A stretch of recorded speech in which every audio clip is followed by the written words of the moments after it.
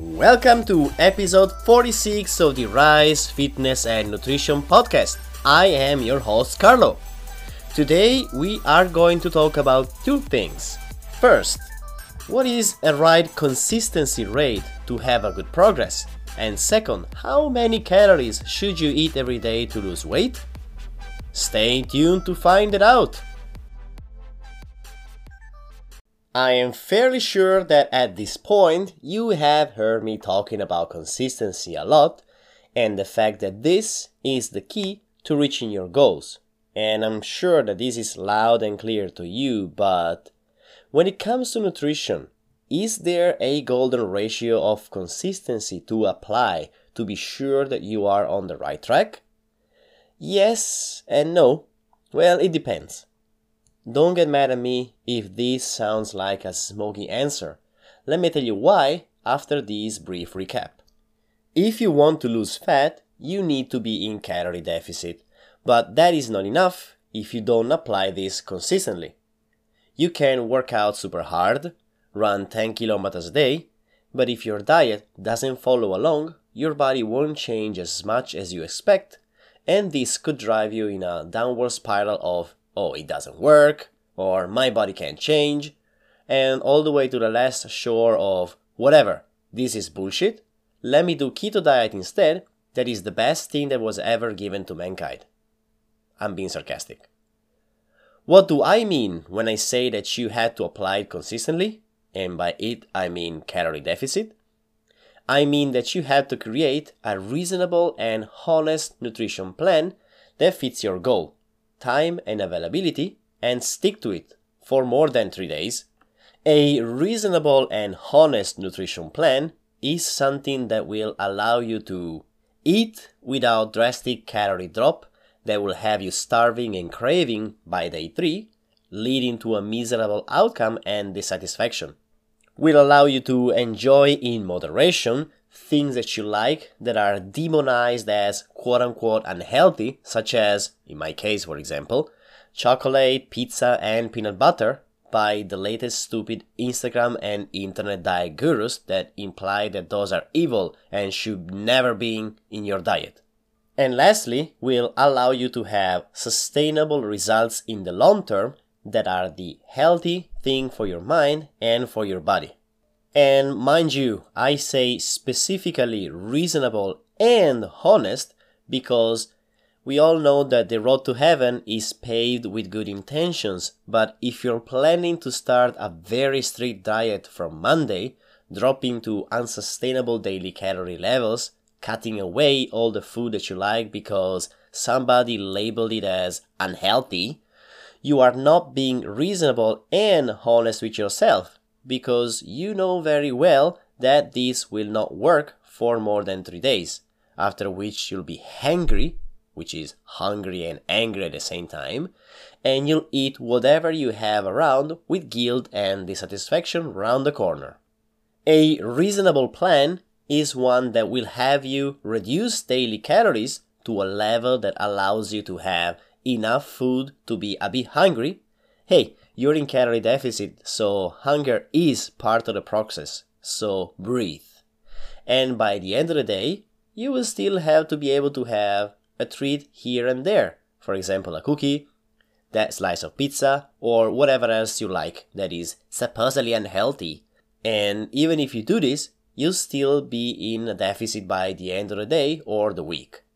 Add to your daily calories goal plus minus 100 or 150 calories a day to be flexible. Some days you'll be hungrier and some days you won't be that much, and stick to the plan. An honest plan, on the other hand, is a plan that you make for yourself, knowing yourself, your limits and your strengths, and being aware that there will be days when you crush your daily calories and macros, and there will be days that you won't, for an infinite amount of reasons. And the key here is that you can accept that without going on full panic mode. This said, what is the consistency rate that we should look at to make sure to be on the right track? Let's say that you set your plan and use a month or 30 days as a time frame to work on it to have a better view on the results and re-evaluate it every 30 days to make small adjustments. These 30 days will be 100% of your plan.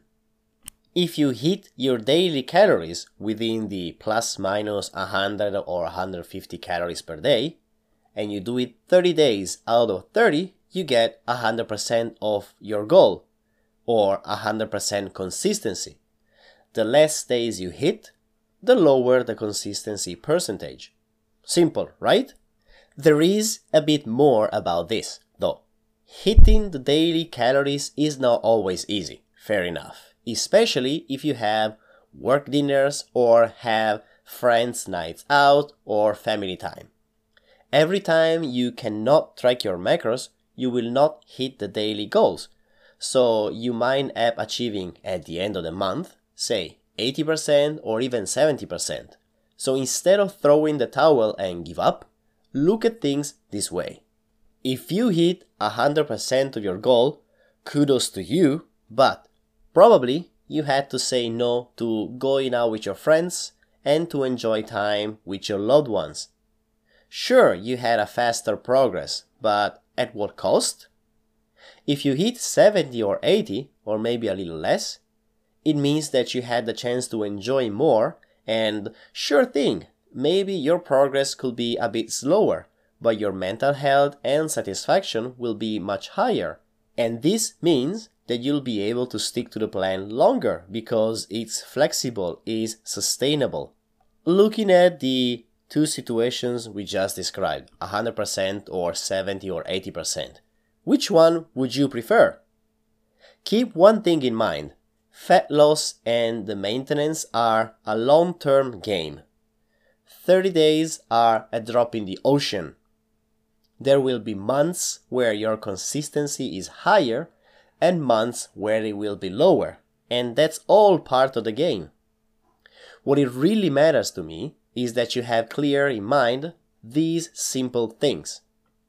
Your daily calories deficit should be reasonable and honest.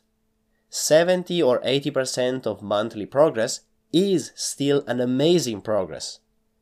Results do come with long-term consistency, so forget about short-term goals.